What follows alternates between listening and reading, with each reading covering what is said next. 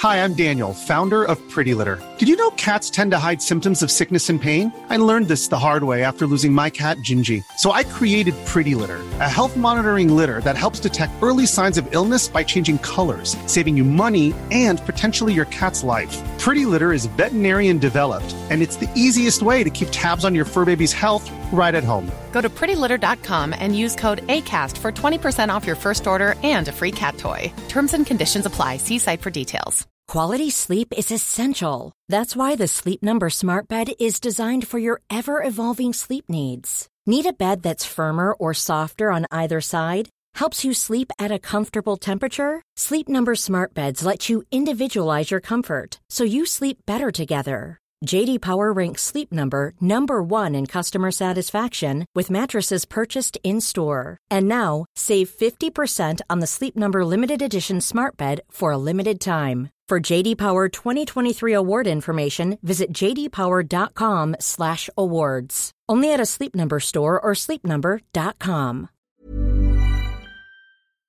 Hello and welcome back to Backchat. If the regular Nature podcast is a highly classified dossier, then Backchat is your Facebook profile page. In today's roundtable discussion, we're looking at celebrity scientists, sexual harassment in research, and the science behind a social media scandal.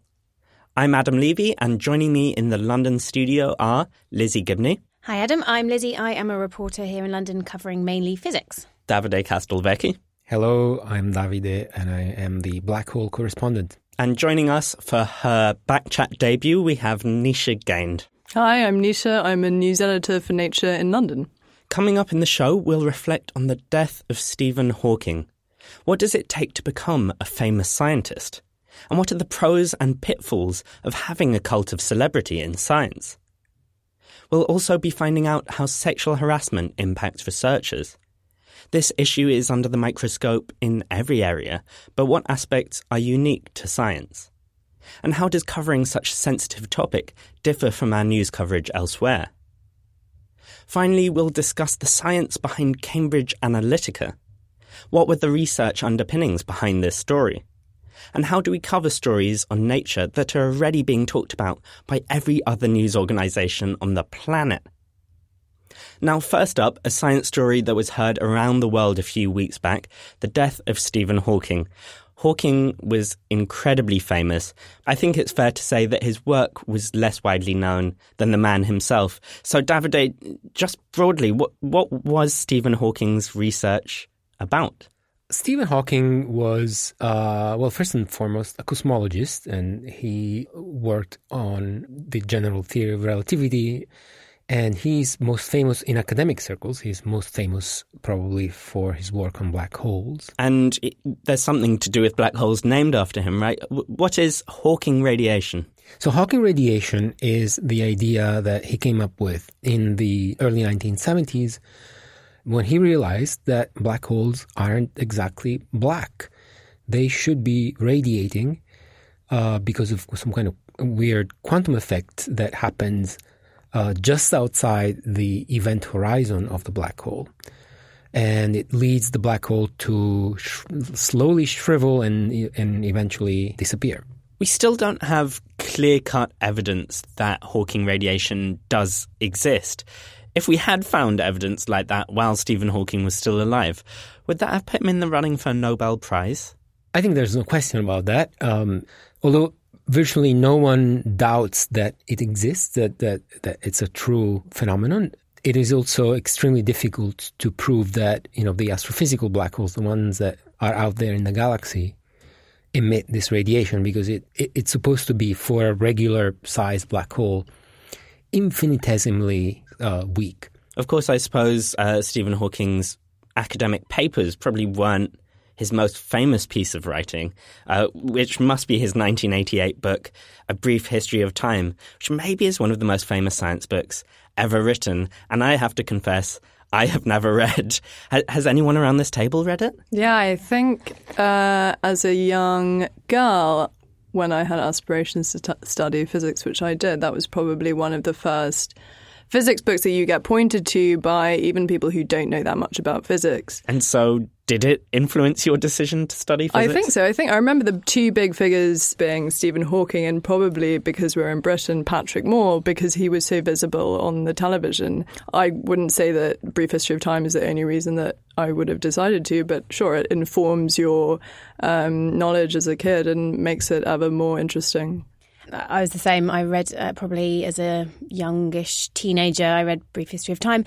And it was the first encounter with physics that was the really discovery element, mind-blowing, this is the universe you live in kind of treatment of physics, compared to what you had been doing at school that time was, okay, if you drop a ball, this is how long it takes to fall. This was just completely different. It was really just opening your eyes to the very edge of physics as we know it. And that, for me, was transformational. That just made me think, wow, this is a subject I hadn't realised was as fascinating as it is, and definitely had an impact on me in terms of studying it. People had written very accessible physics books before, but this was a real attempt at popularising what had, to many people, seemed like topics that you just couldn't popularise. And the other thing that's really cool about it is just that it has got one of the greatest titles of a book probably ever, introduces the concept of time, which you don't think about as a person or a human all the time until it gets introduced. Who has got their head around time? No one. It's not my favorite Hawking book. I found it very obscure. So, I had other influences that led me to become a geek, but probably Stephen Hawking's book wasn't it. Well, I feel quite obscure for being the only one around this table who's not read it. So let's move swiftly on from Brief History of Time. Stephen Hawking's fame itself came with a lot of attention, and the public noted comments of his on everything from artificial intelligence to Brexit.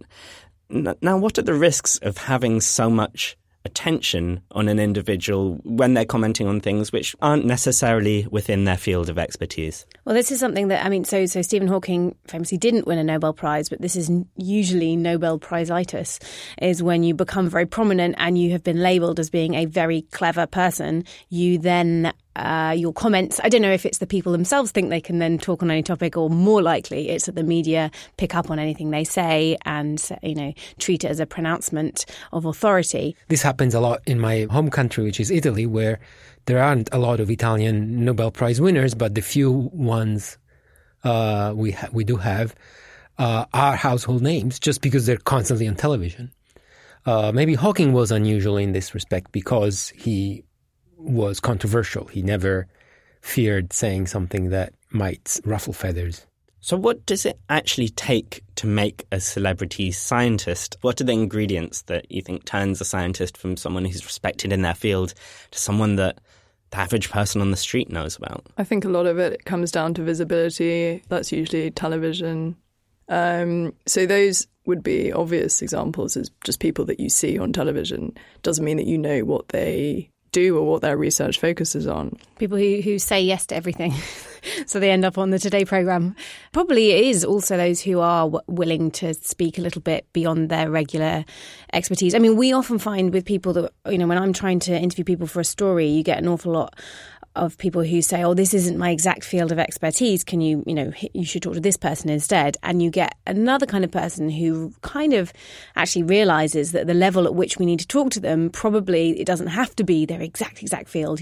They know enough to tell me something really interesting and give me some good context. And so I think it's those kinds of people who realise who end up talking more broadly and who are just generally articulate and eloquent, and or who just have a bit of great personality. That goes a long way as well. It feels a bit to me like physicists especially seem to be craved by the media, and male physicists in particular. When I've asked around, a lot of the people name are people like Einstein and Feynman and Hawking. There are fewer people in the life sciences, or fewer women, I think. Do you think that's just because physics has this mystique to it and men have historically been seen more as authority figures?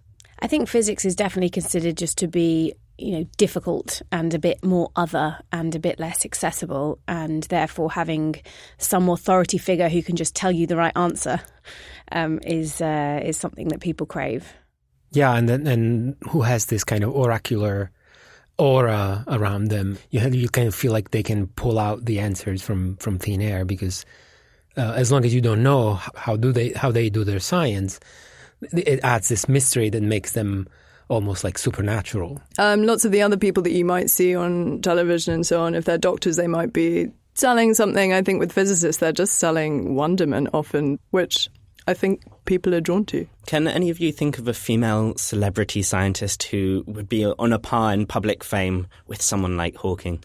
I foresaw this question and had a good think about it, and still didn't manage to come up with anybody who was anywhere near that level of fame. I mean, in physics, you've got people like Lisa Randall, who is a theoretical physicist who's written a lot of books and who is very accessible, but her fame is nowhere near that of Stephen Hawking.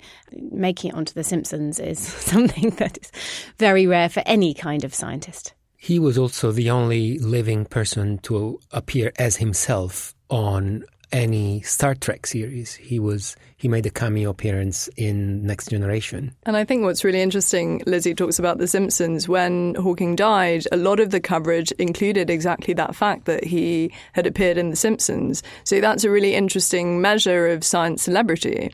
Now, when I was thinking about the question of women in science, there is one other person who maybe would come close to that level, and that's Jane Goodall. She hasn't herself been on The Simpsons, but she was, I think, spoofed in one episode. So a slightly different kind of appearance. But Jane Goodall is maybe a person who's very, very well known, certainly through the 70s and 80s and 90s as a primatologist. Let's move on to our second story for the month. And we're looking at an issue that every profession is grappling with, and that issue is sexual harassment. This certainly isn't a new issue, but it's in the spotlight more at the moment than I suppose it historically has been. Nisha, there's just been a survey of sexual misconduct in UK academia. What is the broad picture that it's painting? That's right. There was a survey conducted by the National Union of Students in Britain looking at sexual misconduct in UK universities. And maybe we can just come back a bit later to talk about the phrase sexual misconduct. 41% of people surveyed, and there were about 2,000 of them, said they had experienced some kind of sexual harassment at university. That tallies with surveys that have been done in America and in Australia. Now, it's important to note here that we're talking about higher education as a whole. We're not necessarily just talking about STEM. But this is one of the first survey, if not the first national survey in the United Kingdom of specifically staff to student misconduct. And the other perhaps shocking thing that the survey found is that almost or the vast majority of instances of sexual harassment, the perpetrator was identified as a member of academic staff rather than other types of university staff. Were there other ways in which the survey broke down this misconduct in terms of the victims by gender or by orientation? Yes, women are more likely to experience misconduct. And again, tallying with other surveys, people in the LGBTQ plus community are also more likely to experience sexual harassment. There's less data about how people of different ethnic and racial minorities experience sexual misconduct, but all of the researchers and the survey conductors say that that's a really crucial area where more data needs to be collected. You mentioned that this tallies with what we're seeing, say, in America. Does it tally with what we're seeing in other areas outside of academia with other professions? Yeah, so I think it's probably not a surprise to say that in every field and sector and industry, sexual harassment is a problem. But there are perhaps structures within science and the way that the scientific enterprise works, and especially in higher education, that maybe make it more likely. And that's a lot of what I heard from sources when I was reporting the story is people using terms like feudal and medieval of the system in science. So is that the kind of relationship between the student and the supervisor then, the fact that in academia you may have quite narrow topics and there isn't necessarily somebody else that student in that scenario could go to?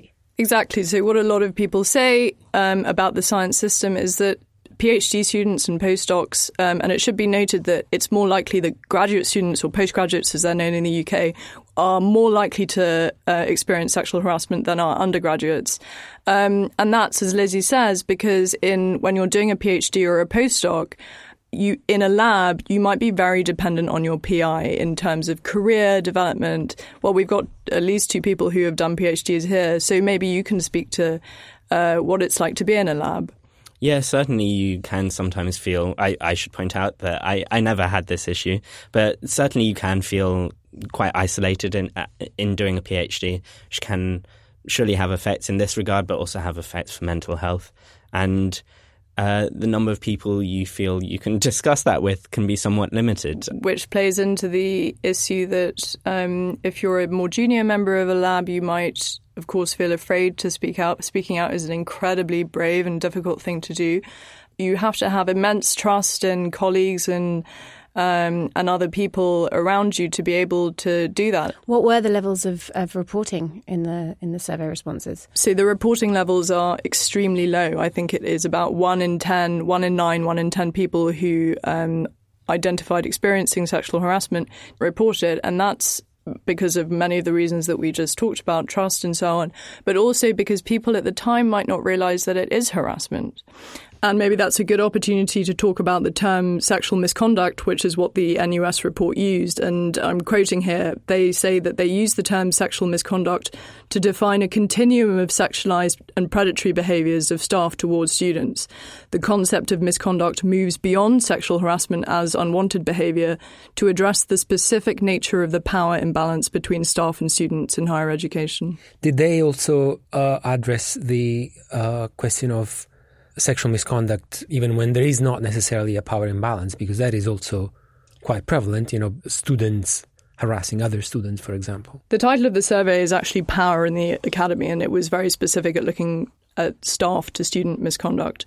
And that's because that area is less studied, but you're right, there is a lot of student-to-student harassment or misconduct, and that's an area that has had perhaps a little more study. So they were trying to look specifically at actions by staff in this instance. So clearly sexual harassment stories like this are very important for us to cover at Nature. They affect many of our readers and listeners directly. Are there differences in how we report on a survey like this, and are there extra steps we take to be careful to this sensitive subject?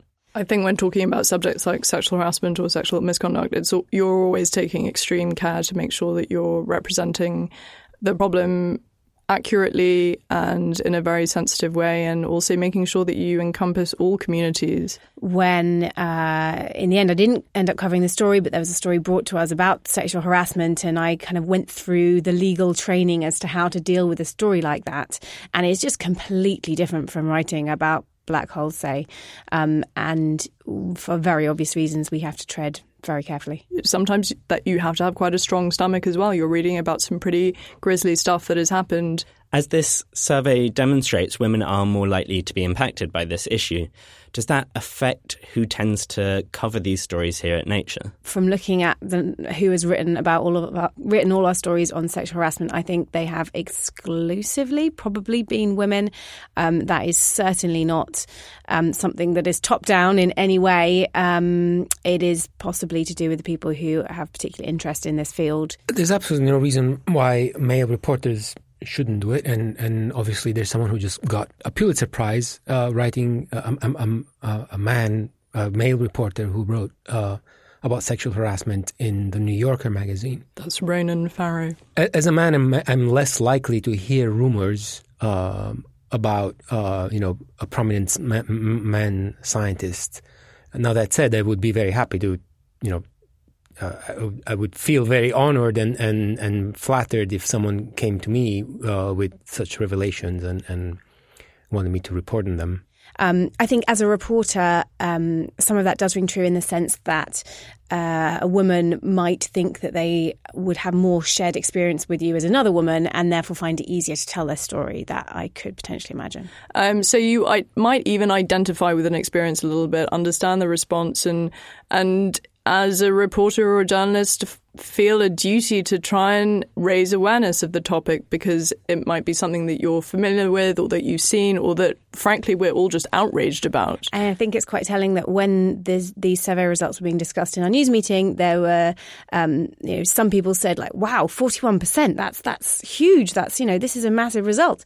And there were a lot of people in the meeting who went, it's about what I'd expect. I was to say it was lower than I expected. And I think it's important, of course, to note that while this is an issue that impacts women more commonly than it impacts men, certainly not exclusively, Absolutely. and certainly that's not the only demographic divider that affects the rate at which it happens.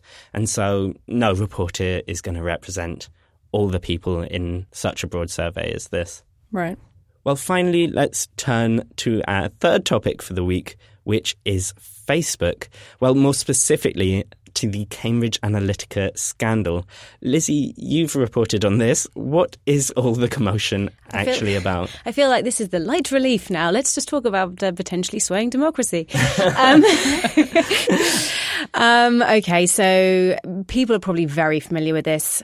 The story has actually been rattling on for a long time. Some of the revelations first came out in 2015, but this has recently been in the news because a whistleblower who had worked for the company was quite explicit about the way in which data moved from the work done by an academic to this company, Cambridge Analytica, who then went on to work for some very prominent political campaigns and who boasted a lot about, or boasted certainly before all these revelations came out, about their ability to target particular members of the public for their political advertising and to profile them by their personality. And so the scandal is also a lot bigger because it involves Facebook. So the original data set was involved people answering a survey which kind of was able to draw out elements of their personality. And then in doing that survey and then clicking on a button on an app, they also gave this researcher access to all of their Facebook data pretty much. And then that was sold on to Cambridge Analytica. What does this Facebook data actually provide, though? Because looking at my Facebook profile, nowhere on it does it say that I'm a hilarious, charming individual. So, which it should. Which it absolutely should. I know what I am writing as my status as soon as I get back to my desk. It still comes across. Okay, that's a big relief. Well, that's my question. How does it come across from, say, looking at the things I've liked? So this is a big finding that, again, goes back a few years, that even if you have quite scant data on your Facebook profile, if you put that data together with reams of data from lots and lots of other individuals, you can draw things from it that you wouldn't be able to do if you just had your profile as a standalone. So originally, psychologists David Stilwell and Michael Kaczynski did a study where they looked at your Facebook likes, and not even that many, and managed to correlate them with aspects of personality which were gleaned from doing this separate survey. And the survey really is the kind of gold standard for figuring out people's personalities. It's far from perfect, but it is what psychologists use, and it's kind of pretty standard across cultures and things like that. And they were able to show, for instance, that people who like Nicki Minaj, they are more likely to be extrovert. I feel like, at least for that example, fairly intuitive, actually. That does make some sense. There are others, though, about, I think, is it Hello Kitty? Openness is corresponds to Hello Kitty. And there are, and I should also say it's not just personality. There were studies that are done that could tell if not just male from female, people's sexual orientation. And some of them really do not seem obvious at all. They're very, very subtle, and they only come out from the fact that you have, you have a relatively small effect, but that becomes obvious with a lot of data. So do we know that by targeting adverts based on different personality types, you're actually able to influence people's behaviour in some meaningful way? Right. So this is it. There are kind of two scientific questions that we tried to answer in this explainer that we wrote. So the first is about kind of what we've been talking about, like how do you actually build a personality profile? Is that possible? And there are lots more interesting elements to that, because you don't just need Facebook data or Facebook likes. In fact, you can do that with any element of digital footprint, as long as you have a survey to correlate it with. This could be your purchasing history, your browsing data, your phone calls. Then yes, the second big question is, if you know someone's personality, is that going to influence them. And the data there is, the research there is a little shakier. So there have been some studies that showed that people were significantly more likely to buy a product if they were shown an advert that was tailored to match their personality versus one that was a complete mismatch. But this is still quite a new and developing science. It's very hard to do in a real world scenario. It's been done in the lab a lot. And when we talked to a huge number of researchers for this story, there were a lot of differing opinions. Some people said, yes, you can tailor adverts, but the impact is likely to be quite small, or yes, it might impact how likely you are to buy a product, but that is maybe very different to whether you'll be influenced to vote in a different way or not. And I think that was reflected in the headline that we ended up running with the story, which was the scant science behind Cambridge Analytica's marketing techniques. Cambridge Analytica had, they are a company, they're a commercial company. They had spoken very widely about what they were able to do.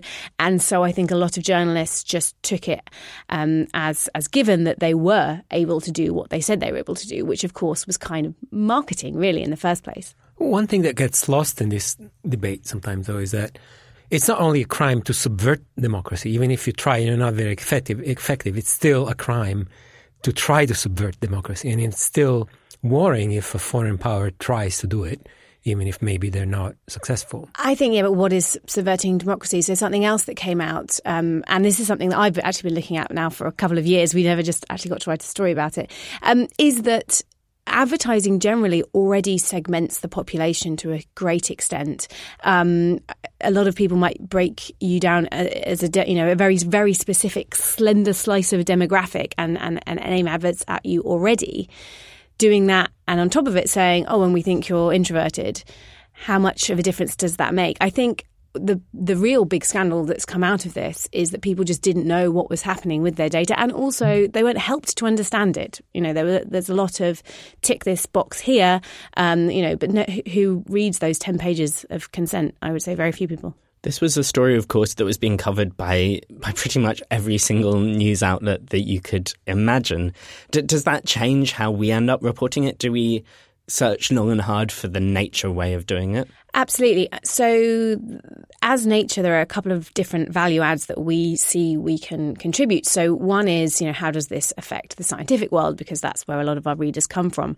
And then the other is, how can we take a scientific view of this topic? Can we provide an analysis, an explainer that really, nails these scientific questions and buries down deep into them? So we kind of did both of those, I suppose. We had our explainer on the as it turned out to be, scant science of Cambridge Analytica, and we also wrote a leader on how universities and institutions need to make sure they're applying proper scrutiny to that kind of research as they would in lots of other fields. I was actually travelling when the story broke, and since I've been back, I feel like I have a lot of ground to catch up on. I feel like every time I feel like I've got what this story is about, a whole host of other things have developed, and I'm just constantly playing catch up. I think that was really apparent in the first few days of this story really breaking, is that every day we would come into the office and some other things had come out in the story.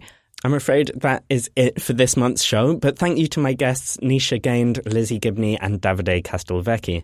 The Nature Podcast is sadly not on Facebook, but we are on Twitter at Nature Podcast, and you can hear more of our guests' internal monologues on Twitter. So where can they find you? I am at D Castelvecchi. I'm at Lizzie Gibney. I don't tweet.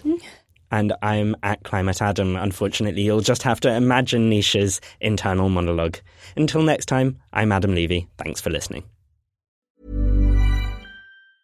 Ever catch yourself eating the same flavorless dinner 3 days in a row? Dreaming of something better? Well, HelloFresh is your guilt-free dream come true, baby. It's me, Keke Palmer. Let's wake up those taste buds with hot, juicy pecan-crusted chicken or garlic butter shrimp scampi. Hello Fresh. Stop dreaming of all the delicious possibilities and dig in at HelloFresh.com. Let's get this dinner party started. Hi, I'm Daniel, founder of Pretty Litter. Did you know cats tend to hide symptoms of sickness and pain? I learned this the hard way after losing my cat, Gingy. So I created Pretty Litter, a health monitoring litter that helps detect early signs of illness by changing colors, saving you money and potentially your cat's life. Pretty Litter is veterinarian developed, and it's the easiest way to keep tabs on your fur baby's health right at home. Go to prettylitter.com and use code ACAST for 20% off your first order and a free cat toy. Terms and conditions apply. See site for details.